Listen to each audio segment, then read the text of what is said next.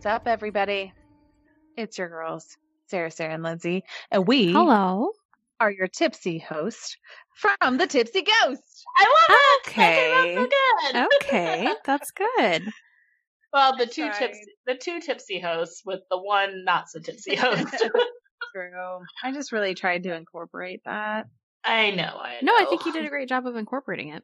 Thank you. I surprised everybody. Mm-hmm. I love it. It came out great. Whenever you started, I got ready to correct you, and then I was like, oh, look at her go. I trusted you completely the whole time. You did not. You did not trust me, and I wouldn't trust me either. It's fine. So, anyways, back on to what's going on. We are podcasting remotely again. So you guys get to listen to Lindsay having problems with her computer freezing up. Again! Your new router is not here yet. It's not. It's not. And hopefully it will be a little bit better right now because my kids went to bed, but we'll see. It's fine. Everything's fine. It is fine. And honestly, it's super fun because Sarah and I have never gotten to give so many jazz hands. Somehow we decided that whenever Lindsay freezes, we're going to let her know silently by doing spirit fingers. And so that's her nice treat. Whenever she unfreezes, she gets to see us just laughing with spirit fingers. I was going to say, it's more funny in theory because when the computer freezes, I don't see anything but your frozen faces. But when and then you I'm come by myself back, going, oh, I'm frozen, aren't I? And I just talked to myself for a few seconds. And then do you come back to us giving the jazz hand spirit fingers? I come back and they are laughing hysterically, giving me jazz fingers. And I'm trying to finish the thought I'm saying, and then they're like, you're interrupting us. I'm like, I can't tell. Thundering here now too. Uh-oh. Is it really? Yeah. It's happening. You know what? We haven't had a good thunderstorm lately, and I'm kind of here for it. As long as the internet stays. What are we doing this week? What should we talk about? I think we're going to do a surprise true crime episode. Woo! For two different kind of woos. I don't think that was very enthusiastic. Mine was a very enthusiastic, and yours was a ooh sultry. I'm not sure why you're doing a sultry ooh. I mean, it was very spur of the moment. That's She's how I feeling felt. herself over there. I felt in the second, ooh, yes, true crime. So we all picked a different true crime, and I just want to say that, guys, this week it was not me who was sending the anxious text about who did you guys do. It was me. When I got that, I was like, my goodness, what am I going to do with these people? I'm not going to tell you who I'm doing, so stop asking. Let me tell you why. I have a very specific reason, and I'm going to go first here. So I'm going to tell you why even more here in a second. But I got to a point in my story where Anne Rule wrote a story about my person. And I very specifically remember you talking to Lindsay in the very first episode about Anne Rule in a book. Yeah. That's exactly why. And I was like, oh shit, is this person? That is exactly why. So I'm like, oh my God, I swear, if I have been through all these hours of researching and typing and blah, blah, blah, as we do, then I'm going to be real sad. So that's why I hit a moment of panic. Oh my God, how many people can Anne Rule write about? A lot. She writes about a lot. That's all she does is true crime. Kind of her thing. Yes, but in the moment, I was like, oh shit, is this it? Are we done? Well, it's kind of like how Lindsay told me that she got hers from Netflix, and I was like, ooh, I gotta go to Hulu then. Mine wasn't Netflix. You said it was on Netflix. Oh, that's another one that I'm going to do in the future. No, this one, there was a documentary about him, or a movie about him, but I caught it on YouTube. You told me Netflix, or else I would have had other things to do. Okay, well, sorry. Don't do the one on Netflix because I'm still gonna do the one on Netflix eventually. Maybe I just want to surprise you at a later date. See, all I'm saying is there are a ton of true crime people out there in the world, but somehow we all talk about the same people. I know. Can we hold, please? What are you doing? Are you dying? What happened? No. I acted like I choked, but I didn't. I just very dramatic. Saw Boydson doing this. Oh. I was like, what are we doing? I was trying to tell him to get me a smaller glass of what he's having. It'll pair great with my wine. Thank you. Love you. Yeah, yeah. What's the name of that song? Yeah. Yeah, 3 times. The fun part of remote podcasting is we're not in the same room, but we are having dance parties in our own rooms remotely. To songs that are not really there. Yes, to songs that are in our own head. Still the ludicrous. Luba. Move up. All right, so anyway, yes. That is where my anxiety was driven from. So now do you understand a little bit? So, how do we take care of this in the future? Do you want me to give you a state? Do you want me to give you a country? Yeah. Do you want me to give you... I'm not going to give you much. I just want you to know that. I mean, that's the country's okay. not helpful. Well, for me it was. Because remember when I said I was doing Croatia? I still thought that you guys might do Croatia. So country's not helpful. I was not in the country of Croatia ever. Nobody's going to be in the country of Croatia. Just saying, welcome to my world of anxiety. It doesn't make sense. So I We don't know. can I don't know how to fix that problem. Maybe to just say I'm pretty much I think because of my fascination with true crime and paranormal growing up, I am always like more likely to delve into local stuff first and like figure that's always where I've gone to first. And so that's where I went to today again. And so yeah, I'm always like, did I go local because we're from here or because I always heard about these things growing up? And then did you guys also? So I'm always going to go that route, I feel like initially, but I can always expand. Well, I think that you're going to expand because you got a pretty cool book, didn't you? I got a very cool book from a coworker, and it is called Kansas City Crime Central. I'm just showing this to Lindsay for the first time. Kansas City Crime Central. So you're not going to expand. So no, I'm not going to go further. I thought it was just like a general crime book, and now it's a Kansas City crime book. So now you're never going to expand. And I'm never leaving Kansas City. But now you're monopolizing on Kansas City. We live here too. I kind of want to see that book when you're done with it, Kay. Thanks. I know. And I'm sorry that I keep choosing local stuff, but you guys keep choosing elsewhere, so I'm just going to keep going. I mean, yeah, there's no method to my madness on how I pick a story. I Google lots of random things, and I go down like 50,000 rabbit holes until I find something. Yeah, I think I normally do too. And for some reason, I've been down the rabbit hole of Kansas City here, Kansas City / Lawrence in the last couple episodes. But again, I think it's because I've been so fascinated with certain stories growing up that I felt like I just had to like dive into certain things. And now you can finally talk about it openly to That's people who won't right. judge you to your face. That's right. To my face. I lost Sarah. Can you see Sarah? I can't see. I see her. She's waving. I can't see her anymore. I She's only still see waving. you. Oh, are you disappointed about that? I mean, Oh. no, I would just like to see everybody. Let's see. Speaker view. Let's see. Do this. Technology. Lean with it, rock with it, lean with it. I can't see her. To the but that's window. Okay. To the wall. To the window. Maybe she'll come back eventually into my life. Until I'm then, here. I'm here. Here. I just hear her voice. It's all coming back to me now. I can still see you. I know this is weird, and What's voice up, can see you. I don't know what to do. My internet, I don't know what to do either. It's just, I just get a big screen of points, which I'm not mad about. I'm not mad about it. She smiles at me. I don't know. Did I click something? I don't know. I I can't figure it out. Sorry. Here's the problem. I don't know where we left. She's back. Okay. Oh, I'm back. You're back. Hello, I missed you. See, that's what I needed in my life. All right. Are we ready to dive into my local true crime topic? I'm so ready. I'm ready. Any guesses? I already did Bob Bordello, so that was the big one. That's the main one. I just want to be surprised. Is No? BTK not local enough? Not local enough for me. I'm Kansas City area, but I mean he's localish.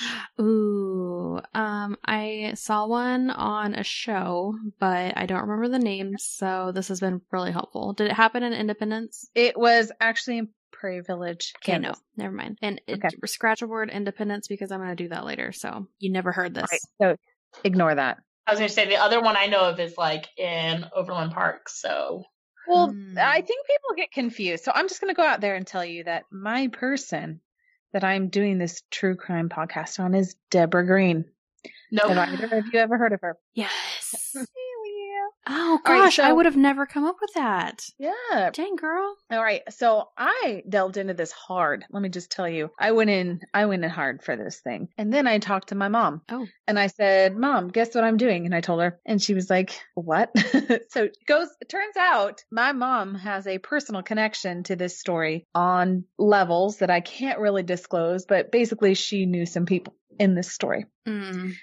And after I researched everything and wrote everything down and we talked about it, then she starts validating basically everything that we talked about. So it's kind of crazy after the fact. All right. So Deborah Green, she was born on February 28th, 1951 in Illinois. She was extremely smart and apparently taught herself to read and write before she was 3 years old. What? So I know. What? I said the same thing.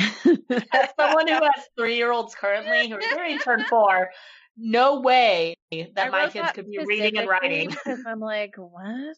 My kid was like barely figuring things out at 3. Okay. I mean, my boy is just now learning how to not poop his pants. Oh, So that took a long time at I our still house, have so, trouble with my bladder, so. So you were no Deborah Green is what you're saying. All right. So apparently she participated in many school activities and was co-valedictorian of her high school. She was described as someone who, quote unquote, was going to be successful. She attended the University of Illinois in 1969 and went on to attend the University of Kansas School of Medicine from 1972 to 1975. She initially chose emergency medicine as her specialty and began working at Truman Medical Center after her graduation from medical school. So she married Dwayne Green while she was in med school, but divorced in 1978. And I put that specifically because she was known as Deborah Green and she was married to Dwayne Green. But she actually divorced him in 1978. So very quickly after she married him. So she actually married a man named Michael Farrar. And he was actually completing his last year of med school. And they were married in 1979, they moved to Ohio, where Farrar was accepted for an internal medicine residency. So Deborah worked as an emergency medicine physician, but eventually she became dissatisfied with her ER profession and switched specialties. She began a secondary residency, which is actually, I've never really known too many residents to go back into a specialty, so I think that was kind of interesting. She went back into a secondary residency and joined his program. So they had their first child, Timothy, on January 20th, 1982. And it's thundering hard. Oh, dang. at I our can hear house. that. I can hear it. Yeah, it's pretty intense. And my kids are screaming upstairs, so it's fine. Everything's fine. So Are you sure? I think so. According to them, the world is ending. Everything's dramatic to them. So they had their first child, Timothy, on January 20th, 1982. And after her maternity leave, she returned to her fellowship in hematology and oncology at the University of Cincinnati. So 2 years later, she had her second child named Kate. She returned to her studies after maternity leave, and by 1985, she had completed her fellowship. So she went on into her own private practice in hematology and oncology while Farrar, her husband, finished the last year of his cardiology fellowship. Later, Green and Farrar both joined established medical practices in Kansas City, Missouri. So that's how they brought him here. So after a year, she started her own private practice, which prospered until she became pregnant again and took time off work for another maternity leave. And the third child was born, and her name was Kelly. She was born December 13th, 1988. So as the children grew older, they were enrolled in Pembroke Hill Private School. Does everybody know where that is in Kansas City area? Did you say Pembroke? Pembroke. Pembroke. But Pembroke. Pembroke. Pembroke. None of those people are broke. Let me just say. Pembroke. That's a true Pembroke story.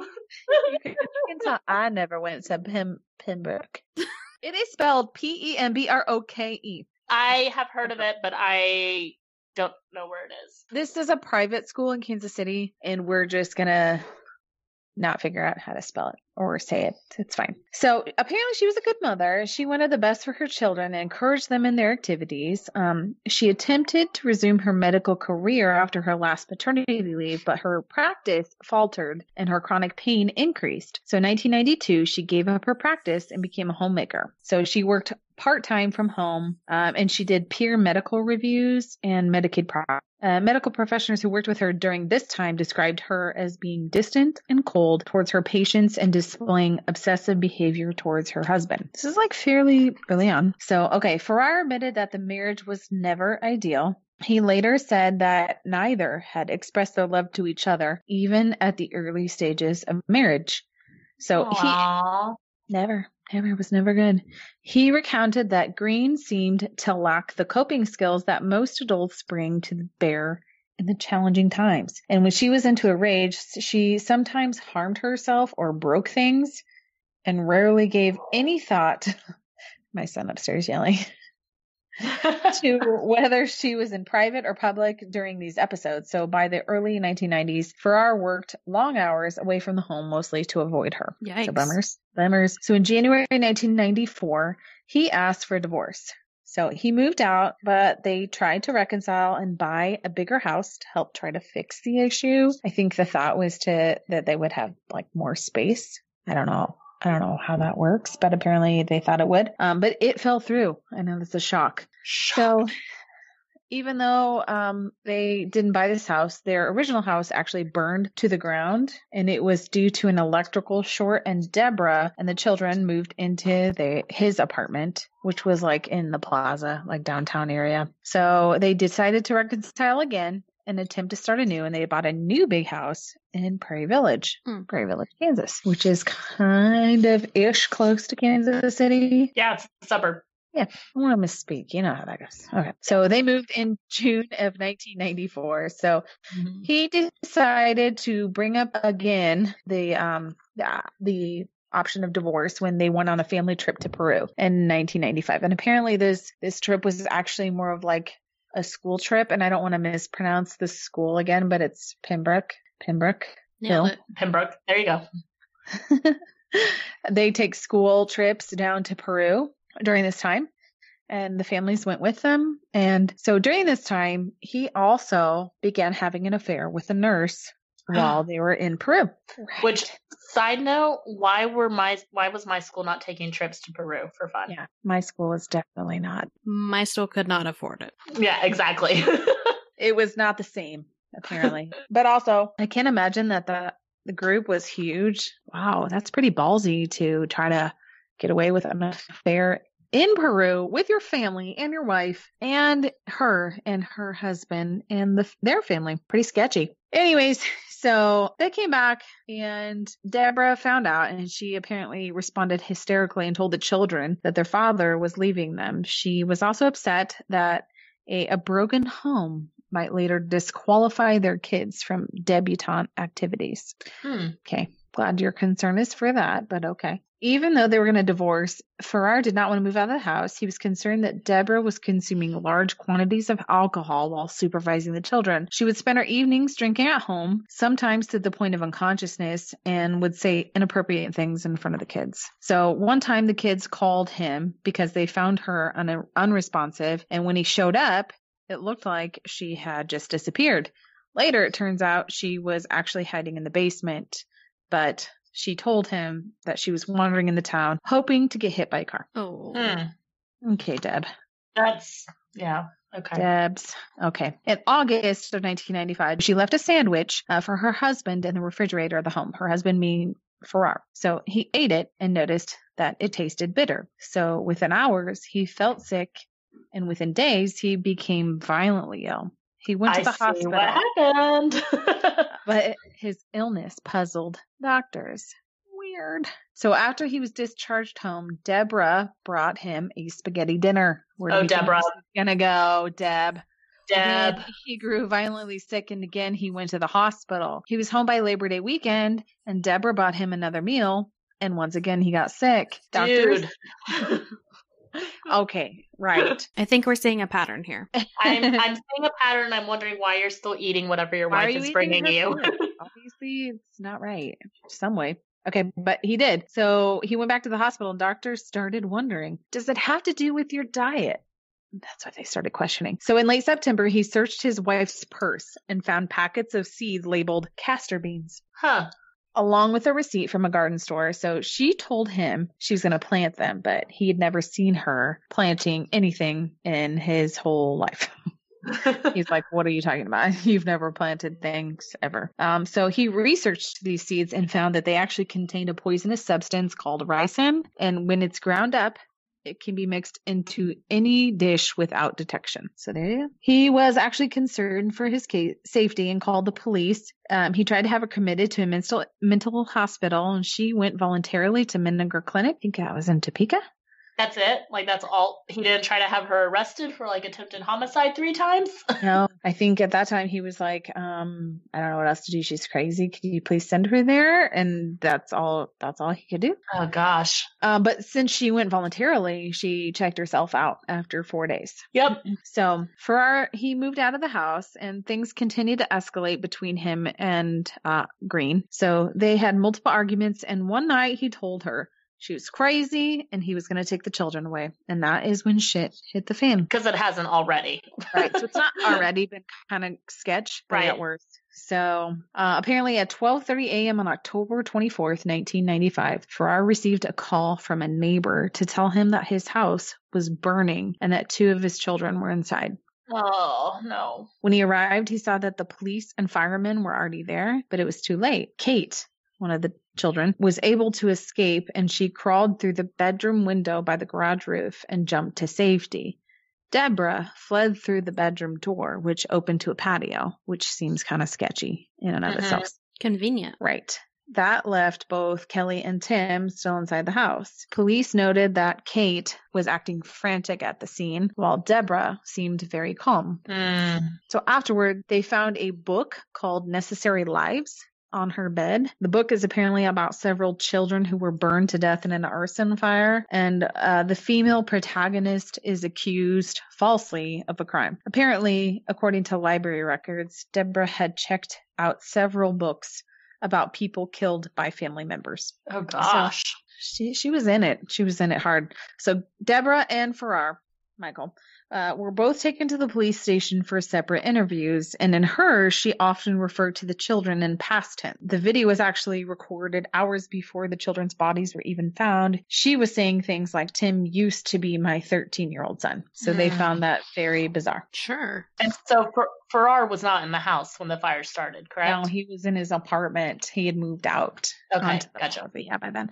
So Tim Farrar was their son, and his body was found on the first floor rafter, and it had fallen through his bedroom upstairs. So the death was caused by smoke inhalation and burns. Kelly Farrar's body was found in her bed, still curled up. No. I know. I hate that. I know, it's messed up. The day after the fire, Michael Farrar filed for divorce. Oh, sure, yeah. I think he had tried multiple times before. On October 27th, investigators declared the fire as fire as arson, and they said that Deborah poured fuel in 4 places in the house, particularly on the stairway, where the blaze would block any exit from the upstairs bedroom. Oh. So she was arrested on November 22nd, 1995 in downtown Kansas City after she dropped her daughter off at ballet practice. So she was charged with 2 counts of capital murder in the deaths of her children. She was also charged with trying to kill her 3rd child and poisoning her estranged husband. The apparent motive was to hurt Michael Farrar because of his threats to divorce her. Her bond was set at the low rate of $3 million. Oh, that's all. That's it. So was she trying to, like, harm herself, too? Why would you set fire when you're in the house, too? Make it seem like you're not guilty. So I think that was why they said that she said it in like specific places, like on the stairway and leading to their bedrooms, but her pathway was clear.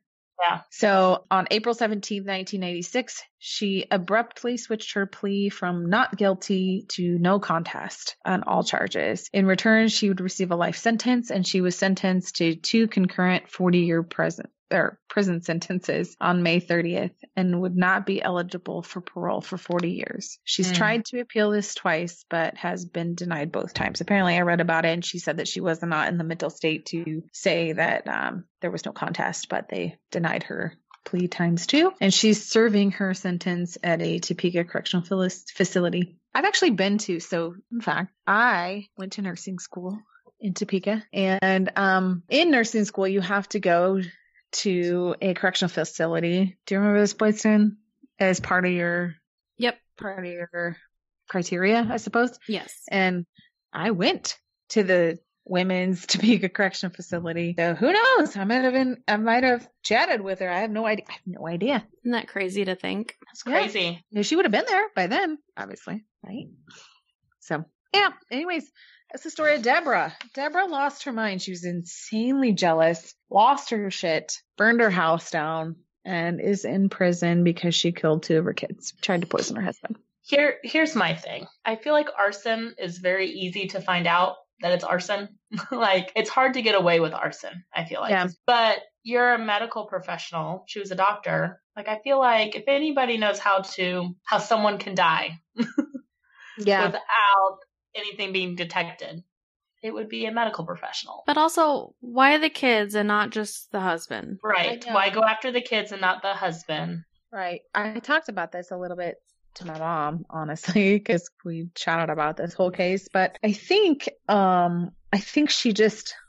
her trigger point was when he told her he was going to take the kids away, and that was it. Like if I can't have them, nobody can have them kind of thing. Right. Yeah. Oh, that's really sad though. I can't imagine that dad and that sister who survived. Oh my gosh. Yeah.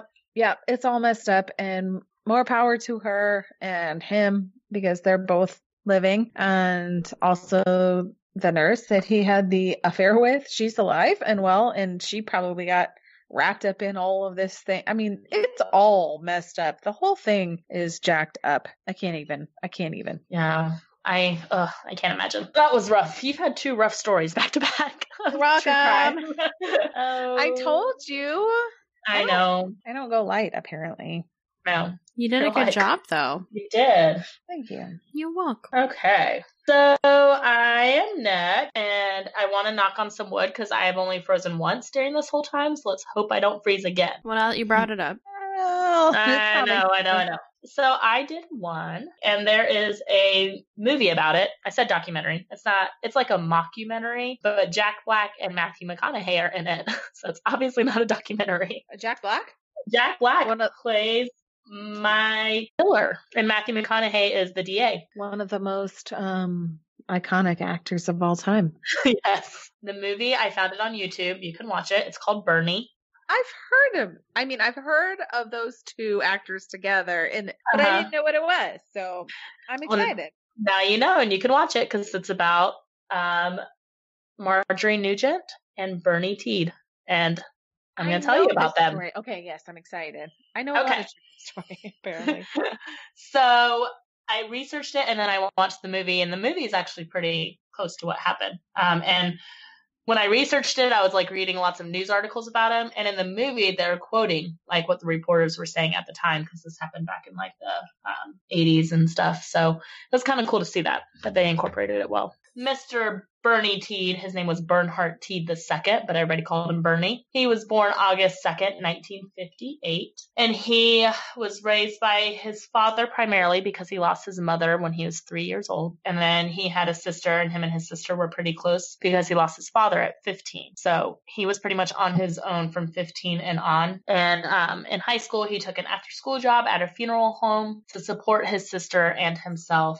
Went on to get his associate's degree in mortuary science from McNeese State University in Lake Charles, Louisiana, and then moved to Carthage, Texas in 1985. This is kind of where our story begins. He was a very popular guy. He was described as peachy and sweet. Peachy. I love that. You're in Carthage, Texas, which I don't know if you guys know of Carthage. It's east of Dallas, and it's like the epitome of like when you think of Texas, this is what it is. Like small town, thick accents, cowboy boots, like small town living. Or at least it was back then. I don't know how it is now, but I've heard of it. So he is the assistant funeral director there because that's what his degree's in. And he was very popular, but he did not appear interested in women. He was very involved in the town, taught Sunday school. He would preach when the pastor was out of town.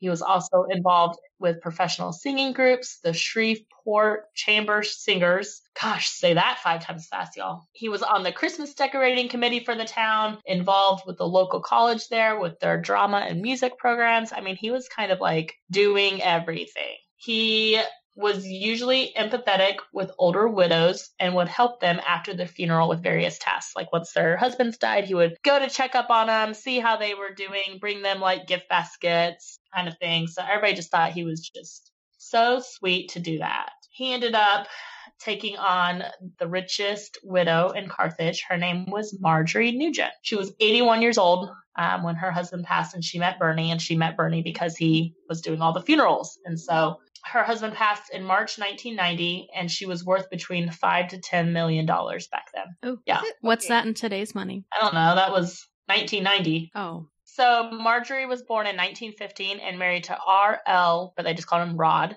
Nugent. They moved to Carthage in 1989 and built a 6,000 square foot stone home. She was described as the talk of the town and had family members that she did not speak with. She had one son who lived further away. She had a sister who lived in Carthage, and this is a small town, and they did not speak. She was not well liked around town. She seemed snooty and was difficult to get along with, is how people described her. Yeah. She was not well liked. She was just very rich. So her husband died of heart failure pretty unexpectedly. Only a handful of people came to his funeral. Oh, yeah. So Bernie is the assistant funeral director at Hawthorne Funeral Home and got close to her because of after the funeral. He would have lunch with her at the estate, leave her notes of endearment, and take her to theaters, etc. She, in turn, gave him her late husband's Rolex, which was worth $12,000 at that time. In 1991, so after about a year of them hanging out and being friends, she told her bank to accept checks from her account signed by him so that he could handle her bills. Do you guys see where this is going? It's not going well. It's not going to a good place. No. I've seen this movie, but yes. Bernie spent time with her over the other widows, which started making the other widows jealous. Him and Marjorie went on a cruise together. They slept in the same cabin. Oh. Yeah, it was this whole like, are they romantic? Is this just platonic? Mm-hmm. Like, nobody really knew. So for reference, just to kind of look at the money disparity between the two of them, Marjorie made about between $200,000 to $300,000 a year because her husband had retired from like I think it was like the gas and oil industry. So she was still bringing in income. Bernie made $18,000 a year. Oh. Yeah. So he's enjoying living with her or being with her. He makes $18,000 a year and she gave him a $12,000 Rolex. Yep. What? I know. More than half his salary. More than half his salary.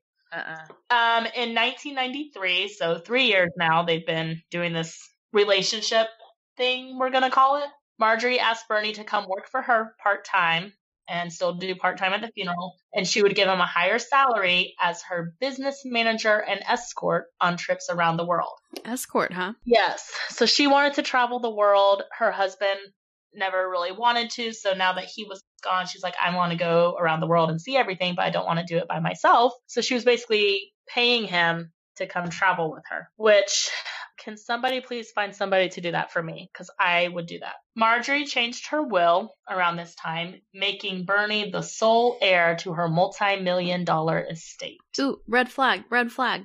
Big time red flag. Bernie then bought a house about a mile away from Marjorie's house. They traveled the world together. They went all over. But all of this came at a price. He had to be at her beck and call constantly. Like, she would call him, she would page him, and she would say, you need to be here right now. So that's part of the reason why he bought a house so close to her, because she was like very controlling of him and his time.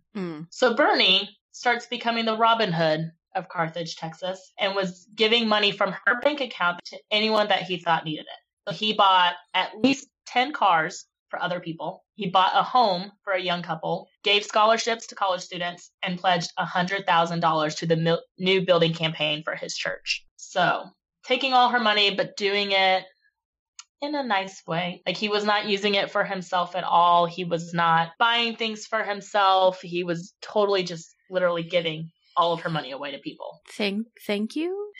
Yeah, I mean, such a sweetie. He even bought a local business when it started failing, and funded that completely. A coworker at the funeral home borrowed money to open his own clothing business. So fast forward, we're in 1995 now, so 5 years that they have been doing this thing. And Bernie is reporting to others that he thinks Marjorie is developing dementia, which at this point, she's 86 years old. She's getting older. He also said, she's so controlling, it just wears me down. Dun, dun, dun. All right, Thanksgiving 1996. We're another year in the future. He visited his sister alone and told people that Marjorie was visiting her sister in Ohio. By early spring of 97, he was saying that she was in bed because of an illness and not accepting any visitors. By late spring, she was in a nursing home recuperating from a stroke and still did not want any visitors. I'm suspicious. Just wondering where Marjorie is? Wait a I am. minute. During all of this time, he is still giving her money away, buying people jet skis and pickup trucks, and just All right, giving Jack them money. Jack Black, I'm on to you. He is Robin Hooding. So now we're in July 1997. So remember, Thanksgiving is when he first started telling people that she was, like, not available. July. 9 months. Or no, it's been 8 months. Sorry, doing that math. A woman called the sheriff department, worried because nobody had seen Marjorie in 8 months. And it took a month for the sheriffs to look into it. When they finally did, they called Bernie, who was in Vegas at the time because he was doing a wedding. And he reported that Marjorie was staying in a hospital in Temple under an assumed name and did not want to be contacted by anybody. Is that a red flag, guys? I think he's lying. So Marjorie's son finally is like, look, enough is enough. Even though they were a little estranged, he came to Carthage to search the house with his daughter, so Marjorie's granddaughter. And while they were searching the house with the police, he thought, that's odd. The deep freezer is taped shut. Why would it be taped shut? Ooh, really rare There's a steaks. body in there. I know. So he untaped it and looked inside. And in the bottom of the freezer, in her home after 9 months of being missing, is Marjorie, wrapped in a sheet. 9 months, though? That's a long time. 9 months. And what's sad is it took 8 months for people to start asking questions about where she was. That is so sad. Police obviously are like, dude, we need to find Bernie right away. He's our number one suspect. He was found taking a team of Little League baseball players and their parents to dinner. So they took him into questioning then. He calmly admitted to shooting her on November 19th. Oh no. November 19th. Isn't that crazy? That's so she was dead this whole time. She's been dead this whole time. She died November 19th. Cool. Of course she Yeah. was. And July is when they found her. He used a gun that she made him buy to shoot armadillos. Aww. When asked why, he looked at the officers in bewilderment as if the answer was obvious. He said she had become very hateful and very possessive. And I don't know if I mentioned this, he shot her 4 times in the back. So God. very sad. But the townspeople rallied around him. He admitted to stealing her money and giving it to other people. So they set his bond at $1.5 million. The townspeople tried to raise the money to release him. So the courts filed additional charges for theft and raised the bond to $2.7 million. Oh. Oh, that's it? Yeah, that's it. So they low price. purposely raised it so that way people wouldn't get him out. Because they probably would, because they liked him. Yes, they all loved him so much. Here's where it gets crazy. The church would publicly pray for him every Sunday. Yeah. They never prayed for Marjorie or anything like that. They were praying for him and for Bernie. I've seen this movie. I swear. This I'm all sure- sounds familiar. I'm sure you have. I mean, the guy killed a lady, but okay. Or maybe I just saw the true crime. I don't remember. It's all intertangled. That's messed up. I watch so much true crime, it's hard to I tell. know. I know. I'm like, was it a movie or was it real? I don't know. Townspeople visited Bernie in jail, bringing him cakes and pies. One woman told the Houston Chronicle, if I made a list of people I knew were going to heaven, Bernie would be the first on that list. Another townsperson was quoted as saying, I don't care if Mrs. Nugent was the richest lady in town. She was so mean that even if Bernie did kill her, you won't be able to find anyone in town who's going to convict him for murder. Let that sink in there. It's estimated that he stole around $1 million from her. I would assume it would have been more, though. Yeah, I would have thought so too. But during that time, right? Like, how long ago was that? This is in 94, 95. Oh, let's calculate. Beep, boop, beep, boop, beep, boop. Are you putting it into the Google to calculate, or is that just your... I'm putting it into my brain, Google the calculator. Okay. It's $3 million in now time. Jeez, inflation has gone up that much? I wouldn't be surprised. I mean, that is a lot of money, though. $3 million. Deputies confiscated 50 videotapes from his house, some showing men involved in illicit acts described as misconduct. Sounds like misconduct. Yeah. They won't say like what was in the tapes other than misconduct, but it's lots of rumors have been flying around that like lots of men were involved in these acts around town. So why did he do it, guys? For the money. Yeah, I was going to say money. I know why. He was getting the money while she was alive. Oh, because she was grating on him. She was mean. Because I have a theory. Because he was gay, he didn't want to have sex with her anymore. That could be it. So Bernie he was told gay, I think, right? It's never confirmed, but okay. Yes, lots of people think he was. Okay. Bernie told his sister that everything was normal. They were leaving to go run errands and have lunch when he suddenly picked up the rifle and just started firing at her back. He put her in the freezer and washed the blood off the garage floor with a garden hose. He told his sister, quote, "I started thinking about having to live with her for the rest of her life, and I just couldn't take it. I realized I could not stand it another day." Yeah, right. Okay. So, yeah, he just legit couldn't take it another second. Mm-hmm. He said he put her in the freezer so one day he could give her a proper burial. Because he still cared about her at some point. Yes, because that's like the cops were asking him, like, you could have disposed of her body. There's all these lakes around. Like, you had 9 months. And he was like, well, I wanted to give her a proper burial because everyone deserves a proper burial. Right. So that's why she was in the freezer. Bernie was sentenced to 50 years in prison. And like I said, he pled guilty because he admitted to it right away. He appealed and filed a post-conviction writ of habeas corpus and said that Marjorie was controlling and emotionally abusive, driving him to murder her in a dissociative state brought on by years of sexual abuse from his uncle. Oh. So, yeah. I heard habeas corpus once in Legally Blonde. I hurt my head. Lean backwards. So, yeah. I declare habeas corpus. Is that your Legally Blonde voice? Yes. Rod, Marjorie's son, filed a wrongful death lawsuit claiming Bernie had embezzled more than $3 million. So they thought it was $1 million, but Rod, her son, said it was more like $3 million. I believe that. The movie that I talked about with Jack Black as Bernie was released in 2011. Marjorie's granddaughter suggested this movie influenced the legal system because, get ready for this, Bernie was sentenced to life imprisonment or 50 years, and he was released in May 2014 after a forensic psychiatrist backed the sexual abuse theory. Oh. Because the movie made him seem so likable. Oh. Yes. Everybody loved him even while he was in jail. Yeah. In this movie, they were like petitioning for him to get out.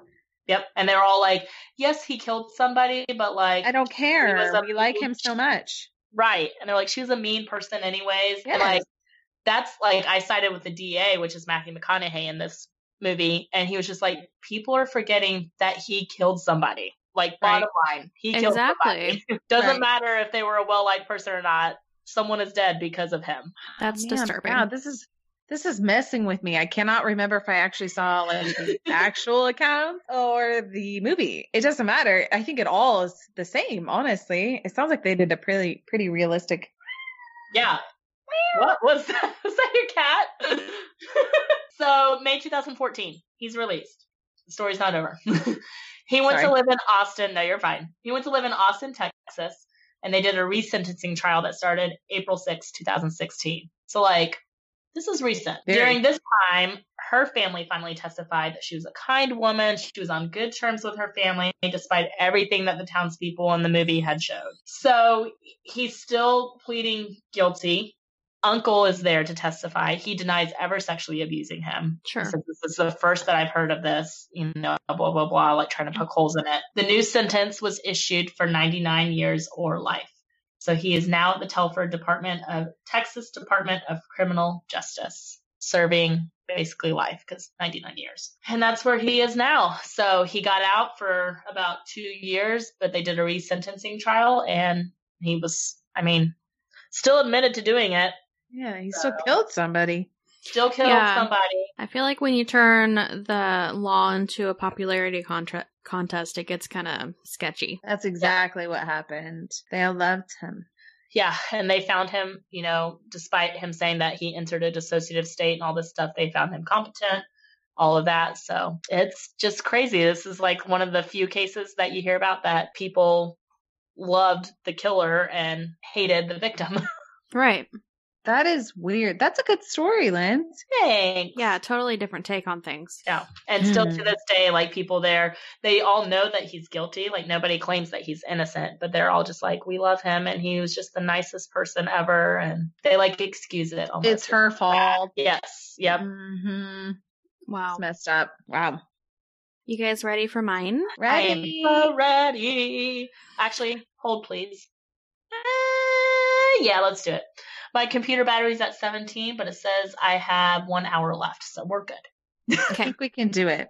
I'm on it. All right, we're going to talk about Mad Max. I feel like I've heard of this. You might have. This is about a spree killing in New York City in February of 2011 by a man named Maxim Gelman. And I learned about this by watching a show on Hulu that's originally from A&E. It's called The Killer Speaks. So pretty much each episode is detailing the murders of a convicted killer, which you would think would be the premise of it's a dime a dozen with crime shows. I mean, we're talking about crime. My watch list on Hulu and Netflix is almost solely true crime docuseries, paranormal shows, expose documentaries, sprinkled in with like Secret Life of Pets and old Nickelodeon shows and The Office.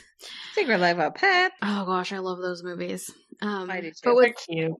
But with The Killer Speaks, the twist is that throughout the episode, they're interviewing the murderer and getting their side of the story, their reason why, hence the show title, The Killer Speaks. I binged 2 seasons in a weekend, and I was surprised at how open a lot of these people were about murders and about how they just have an overwhelming lack of remorse with several of the individuals that were interviewed throughout the 2 seasons, which is one of the key signs of psychopathy. They bring on a forensic psychiatrist who watch the interview and give their impressions, and they interview law enforcement, journalists, friends and family of the victims, and even sometimes the murderers, the whole nine. So before they go into details, the psychiatrist comes on and he states that Max is a resentful person, likely born with little empathy. And then we see Max, and Max is interesting. So I'm just going to pause and send you guys a picture. Oh, I can't wait. What he looks like during the entire show. And we will upload this, you guys, to our Facebook or Instagram page. Or both. Or both. Probably both. There's the classic laughs. I don't know what my classic laugh is. Yours is just pretty standard. So I just sent the pictures. Oh, okay. Oh, your phone is faster than mine. I just got it. Oh. So to me, I just sent Sarah and Lindsay a picture of him on the show, and it's pretty much how he was the entire time, with every answer he gave the entire time he was talking. To me, and of course this is my opinion, my personal description, he appears paranoid, he's very exaggerated, his psychotic? eyebrows... Exactly. His eyebrows are always raised. His eyes are always wide open. He just seems to talk about everything as if he had no choice but to do it. So let's get into it. Mad Max was born Maxim Gelman on May 31st, 1987, in the Ukraine, which at that time was part of the Soviet Union. His father immigrated to the United States in 1992, and then he and his mother followed a couple years later. They settled down in New York. They gained citizenship. And then soon after his father returned to the Ukraine, his mother eventually remarried. And Max attended Abraham Lincoln High School in Brooklyn. It's unclear if he graduated or not. He was known as a skateboarder, was unpopular, not having many friends or girlfriends, and this is reported to have increased his paranoid and antisocial tendencies that he already had. He took up the hobby of graffiti, and then... Oh, that's just a hobby? It's a hobby. Other artists called him an unwanted troublemaker. So even with his hobby, he wasn't even wanted there. But he started to have more social interactions with others by way of being arrested many times. That is very socially interacting. I was going to say, that's his social interaction with the That's cop. my little twist on it. You gotta talk to somebody. Oh, hey, it's you again. That was a social interaction. Action. Yeah. Hobbies include graffiti, social interaction with police. This is great. Being arrested. It's fine. Right. He was arrested for graffiti-related offenses, and then he got a job. You ready for this? He got a job as a small-time drug dealer and user of crack cocaine, prescription pills, Small time. and PCP. Ah, Yes. there it is. PCP. Yep. Max said that he moves tens of thousands of dollars of cocaine and OxyContin a week to physicians, That's a lot of money. pharmacists, lawyers.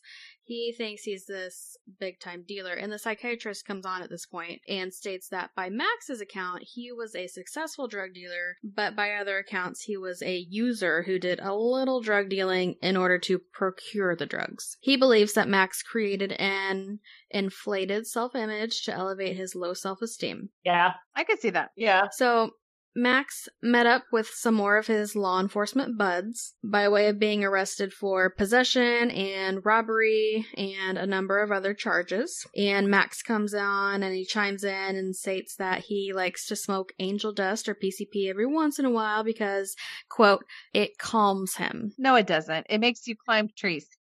Right. It does not calm anybody. The psychiatrist comes on to explain that PCP is a potent drug that gives you energy, makes you There we feel go. invincible, delays sensations of pain, and can give you an incredible drive to keep going on and on. Pretty much the opposite of calm. I mean, one of the hallmarks is like a superhuman strength, so... Yeah. It's a messed up drug. Messed up. So here's where things escalate. Mad Max, the man we have come to know and know, is responsible for Yeah, a we know him. 28-hour killing spree that lasted from February 11th to February 12th in New York City. Whoa. And so what happened? Max states that early in the morning on February 11th, 2011, he went and purchased a kilo of cocaine. And on his way back, every car around him, every single one, had official plates. Police cars were following him. His cell phone Paranoid. was dying much more quickly than normal. His texts were messed up. His phone was calling people all by itself. He Mhm. thinks that the feds have tapped his cell phone and are following him. And so, like Mhm. any paranoid person, he makes a plan to skip town and buys a ticket to the Dominican and heads over to his mom's house to say goodbye. Remember that his mom are married, and her husband, which is Max's stepdad, is 54-year-old Alexander Kuznetsov. And according to police reports, on the morning of February 11th in Brooklyn, Max got into an argument with his mother, Svetlana, about driving Kuznetsov's car. Svetlana calls 911 when the argument moves to Max and Kuznetsov and soon becomes violent. Max ended up stabbing him 55 times and killed him. Jeez. Whoa, that's overkill. That's hatred. That's, yeah, rage. That Overkill. is overkill. Yeah. His mom was not physically hurt. Mentally, though, I think we can all conclude how terrible it must have been to watch her husband be murdered by her only son. Max just describes his stepfather as an angry fat Russian who was yelling obscenities at him. And that's almost all that he has to say about it. And then when asked why he didn't hurt his mom, he's like, he's dumbfounded at the question, like, I would never hurt my mom. I love my mom. The psychiatrist comes on and calls this a deluge of anger and resentment and rage, and states that the act was not about disabling the individual as much as it was about letting go of the rage that he had been building up since this guy came into the picture and his dad left. Mm-hmm. Mm-hmm. So they didn't have a good relationship before this. Yeah, correct. Yeah. I didn't know if this was just like him being high on PCP, you know? Yeah, True. no, Good point. Good point. He says that his stepfather, Kuznetsov, was a drinker, and whenever he would drink, he would be disrespectful to his mother, and he didn't like that. Okay. So, but that's coming from Max. So Max leaves the house. He says, and I quote, "I got the feds after me, and I just caught a body, and I'm probably not going to come home anytime soon. The people that were snitching on me have to die. Because they're rats." So now he's on a tirade. Yeah, he's also paranoid still. He's escalating for sure. After this, Max drives to the home of a female acquaintance, 20-year-old Yelena Bolchenko. Bolchenko's friends come on and they say that he was obsessed with her and imagined a romantic relationship with her. Max claims that Bolchenko was a drug addict who worked for him and had set him up for robbery, and that's why he was after her. He said that she was his driver while he was dealing the drugs, but her friend and her boyfriend who came on the show insisted that she didn't even know how to drive. So he comes looking for Yelena when she's not there, and her 56-year-old mother Anna is, and Anna wouldn't tell him where Yelena was. He just stabs and kills Anna, her mom. He said, "I can't get to Yelena since she's not here. I might as well get to her mother, who's the closest thing to her." Aww. So he just leaves Anna's body there. He left to try and find a few others who he thinks have turned him into the feds. While he was doing that, Yelena comes home, finds her mom dead on the floor. She calls 911 and goes outside to wait for them. Max, in the meantime, can't find any of the people that he's after. So he circles back around to Yelena's house and confronts her in the front yard and in front of all the neighbors who have come out as police and firemen are starting to arrive. He ends up stabbing her 11 times, and she later dies from her injuries as he speeds off in Kuznetsov's car. Hats off for all these Russian pronunciations. Good job. Oh, you're doing a great job. I love Russian names, I just have to say. Oh, I would be stumbling with my R's. There's my laugh. I got the classic. Woodrow Wilson. Whoa, whoa, whoa, whoa. World War One. I'm sorry. Get out of here. Why don't you go to work? How about that? I'm getting ready to. Cash me outside. Catch me outside. How about that? No. That's on TikTok. Yeah, no, that was on Dr. Phil's where that came from. It was. I know, but now it's a TikTok that people are making. It's so funny. I don't know. I got wrapped up. You need to be wrapped up too. Cash me outside. I'm resisting. I'll think about it. Do you want to laugh in quarantine? That's all I gotta say. It is so fucking funny. I am dying every day. Did you even start Game of Thrones? Remember how we talked about this a couple weeks ago? No, I said I'd think about it, and I haven't done it. Have you thought about it? Watch The Shining. I thought about it. So here we are. No, I told you I refuse to watch it. It's not going to happen. Oh my gosh. What else are you doing during quarantine? Editing episodes, watching TV. Yeah. All right. She did watch Tiger King, so she did watch that for me. I did. And I can't get that back. I think we did say we were all like, what the fuck? Yes. We all were like, I mean, that's what you're supposed to be like when you're watching it.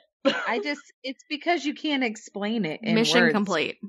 You have to watch it in order to know. You just have to watch it. Are you ready? Yes, sorry, we got off track. All right. Weird. So, driving erratically, he rammed another car, and when he confronted the driver, Arthur DiCrescento, he wildly stabbed at him and injured him, and then carjacked his vehicle. Arthur was taken to the hospital with critical injuries, and on the show, Max just says, "I just needed the car. I didn't want to kill an innocent person. I needed to get around." The interviewer says, "But you're stabbing them." To which he replies in a dumbfounded tone, "They're not going to give up the car just like that," with a smirk on his face. Like, he just doesn't get it. I mean, if somebody threatened me with a knife, I'd give them my car. Right, but he, basically what he's saying is that the only way that somebody's going to give up the car is with a knife, and so that's his only option. I mean, he could take like an empty running vehicle, or he could just, not kill people. Or you could just like, I'm not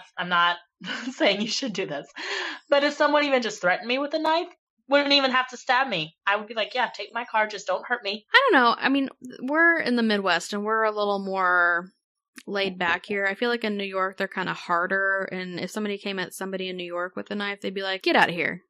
Forget about it. Is that what they say? With that carjacked vehicle, he struck and killed a pedestrian and rare coin expert named Stephen Tannenbaum. And it's kind of sad because on the show, they show real bystander footage of the scene, and there are coins everywhere. Responders are gathering coins, putting them back into his black suitcase, and he dies, and it's just real sad. He's probably a real cool person, knows lots about coins.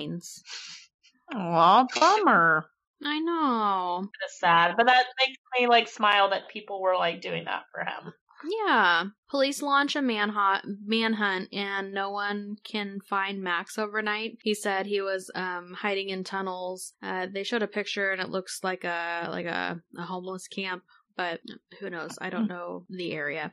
Just before 1 a.m. the next day, so now we're on February 12th, 25-year-old Sheldon Pottinger is outside of a church waiting for his wife after a late service. And Sheldon states that a guy comes up to the car, pulls out a knife, and screams at him that he's going to kill him. Max forces himself into the car, pushing Sheldon into the passenger seat. The two are fighting in the car as Max is driving. He keeps increasing the speed and gets up to about 80 miles an hour when Sheldon jumps out of the car for his life. And he actually ends up surviving with very little injuries. Wow. It's amazing. So as day breaks and as authorities are hunting him, Max gets onto the subway and he sees a newspaper with his mugshot on it. He appeared on the show almost proud of that moment that he first saw himself in a newspaper, proud to have reached that level of notoriety. He was next spotted, a few hours later on a subway train where passengers recognized him from the newspaper photographs, and they notified police. So he's still on the train when police secretly notify the motorman of the train, and it stops. An announcement's made that there is an ongoing investigation, and that's why the train stopped, and it'll just be a few as they investigate the train. Max states that he then jumps off the train onto the train tracks, and as police are nearing him with flashlights, he jumps onto a slowly moving oncoming train between cars. So he's now in his own superhero movie. Isn't that neat? Yeah. Sure. Good job, Max.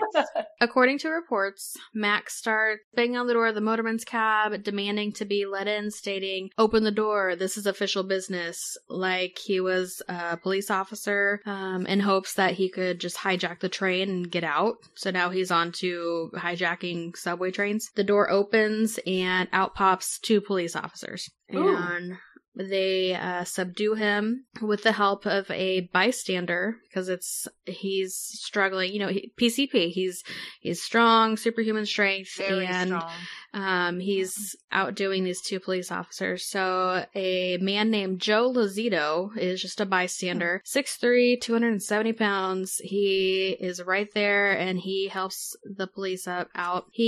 In the scuffle, Max ends up stabbing Joe 7 times. One of his head wounds requires over 20 staples, but Joe survives.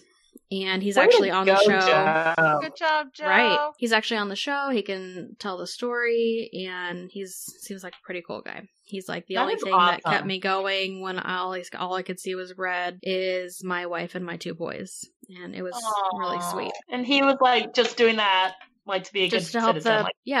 Absolutely. So Max was then arrested, and at this point he is still saying that he's being followed by the feds. He says, I was pretty shocked that the feds and the NYPD let me go on like this, saying that basically it's their fault that all this happened. If they weren't following him, none of this would have happened. According to the DA, there was no surveillance on him. The psychiatrist comes on and states that he believes that Max was using and abusing angel dust, and it had profound, long-lasting effects, enhancing his already paranoid view of the world.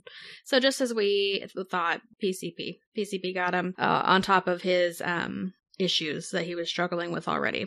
His trial was the next day on February 13th in Brooklyn. He was represented by a public defender. Before that, it was arranged that he be evaluated for mental illness that could have caused the spree. The psychiatrist on the show is actually the one that assessed him for this, and he says that he came to the conclusion that at the time of the crimes, he does not believe that Max was suffering from a mental defect, and that he could appreciate the wrongfulness of his actions. So insanity is out the window. He was being arraigned on charges of murder and assault, and in front of the large crowd, he reportedly showed absolutely no remorse and just sat there and said that he had been set up. So fast forward to November 30th, Max ends up pleading guilty to all charges.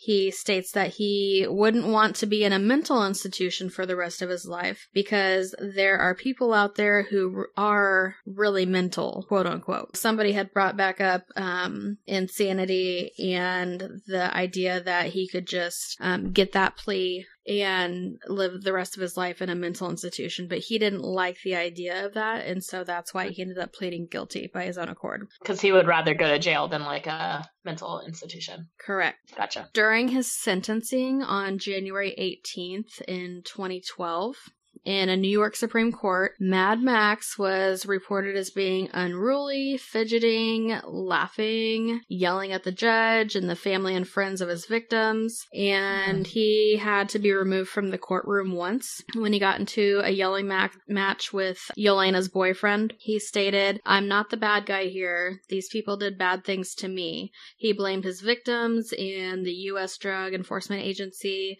claiming that he was a drug dealer who was being followed. He said, "It's not my fault that all this happened." The judge is quoted as saying, "You are a violent predator and a sociopath."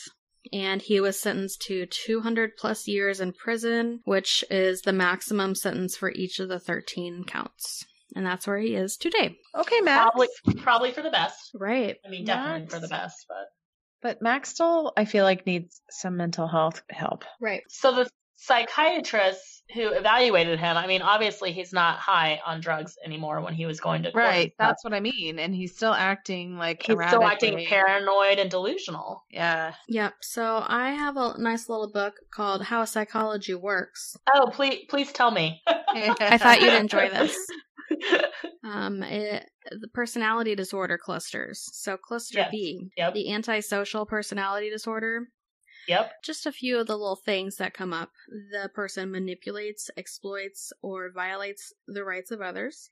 They see other people as vulnerable and may intimidate or bully them without remorse. They can be aggressive, even violent. Their behavior is often criminal.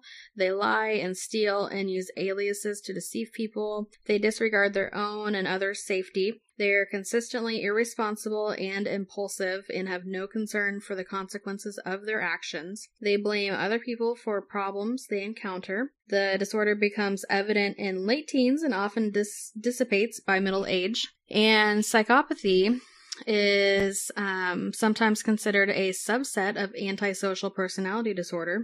And it's one of the hardest disorders to diagnose and is largely resistant to treatment. It presents as a specific set of personality traits and behaviors. Interpersonal traits include grandiosity, deceit, and arrogance, emotional-based traits like lack of guilt and empathy, and impulsive traits, sexual promiscuity, as well as criminal behaviors such as stealing. Individuals lack inhibition and do not learn from their experience. They can seem charming at first, but their inability to feel guilt, empathy, or love, along with the presence of casual, reckless attachments and behavior quickly becomes evident.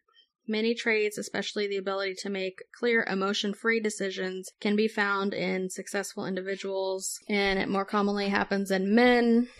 But I thought this was kind of a fascinating one to discuss with Lindsay, because I thought you might have some insight on, or an opinion on this story. I do. So I've dealt with my fair share of antisocials. And that's not me being insensitive. That's like what just we in the field call them. Individuals with the antisocial personality disorder, just gets long to say. I've dealt with my fair share of them. I could see it with him just from what you've said, the no remorse thing and the, resistance to authority and all that stuff kind of lines up just from, it sounds like, his background and him. This is my disclaimer that I am not doing diagnosing or anything like that because I don't know this guy at all. But I was also thinking of other personality disorders. There's schizotypal and schizoid personality disorder as well that could possibly fit, because those have like their characteristics are you're isolated from others, kind of a loner, delusional thinking, paranoia, things like that. And so that's what I keep fixating on with him, is the paranoia and the delusional thinking that is still there without the drugs. Right. Did he just have a breaking point though? Or was he like that always? I don't know. I mean, I'm sure he was high on something when he committed all of these, right. There was PCP, cocaine, whatever. But was the paranoia always there, or was it only when he was on drugs, or was it when he was, you know what I mean? Like, there's differences there. It's a good question. I'm sure it could be either or. It could be that it was all just substance induced, or it could be that he was paranoid anyways, and the drugs highlighted that paranoia into him acting on it. I would guess that the paranoia was there anyways because he's still paranoid. And still believes you can see it on his face. After him. Yeah, for sure. And he still believes people are after him. He's still antagonizing other people, which to him could be his fight or flight response, that he's thinking these people are after him and that's why he's attacking them. And that's why he's even in the court, attacking these people who are the friends of the victims, because he thinks those victims were after him. Exactly. Yeah. So who knows? Yeah. Man. Yeah. Good one, Boydston. Yeah. Oh, thanks. I love my clinical mental health stuff. Yes. I do too. I just have a fascination with it. And I just kind of, I don't know, I just kind of get sucked to those types of cases. Mm-hmm. Mm-hmm. Well, I think all of them that we talked about tonight are falling into that category somehow. Yeah. And I feel like almost, anybody who kills somebody almost has to have something. Right. Possibly. I mean, yeah. Unless it's, almost a crime of rage, self-defense, crime of passion. I don't know. Wow, that was fun. Everything was so fun. That was our first, all true crime episode, guys. Yeah, a little trip down True Crime Lane. True Crime Lane. I can't wait till we're back exploring our paranormal stuff. I've loved True Crime and our Smorgasbord episodes, but I cannot wait until we are back in True Crime podcast. No, sorry, back then. Paranormal. Yeah, wait till we are back in paranormal podcast. Well, yes. I love them all. Them all, but I want to go somewhere again. I know. And get out there with you guys because that's my favorite. Yes.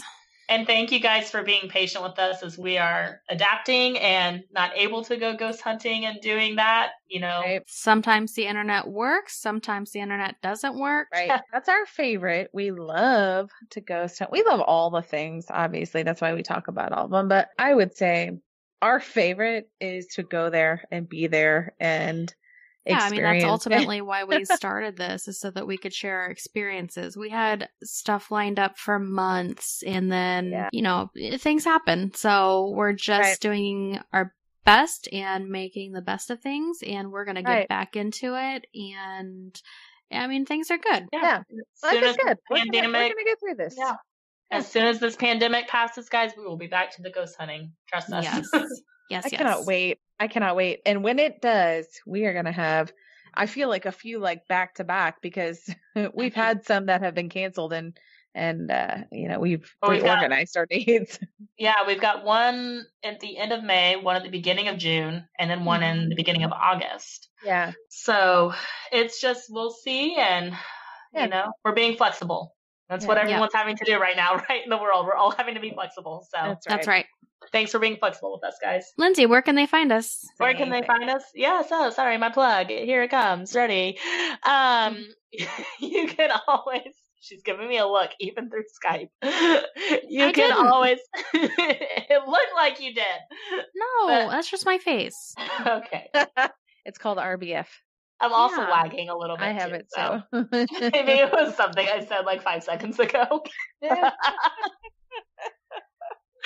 Right. You can always find us on Facebook and Instagram at The Tipsy Ghost, and you can also send us an email at thetipsyghost@gmail.com. We would love to hear any stories about anything paranormal, true crime, myths, urban legends, any experience you've had. We would love to hear it.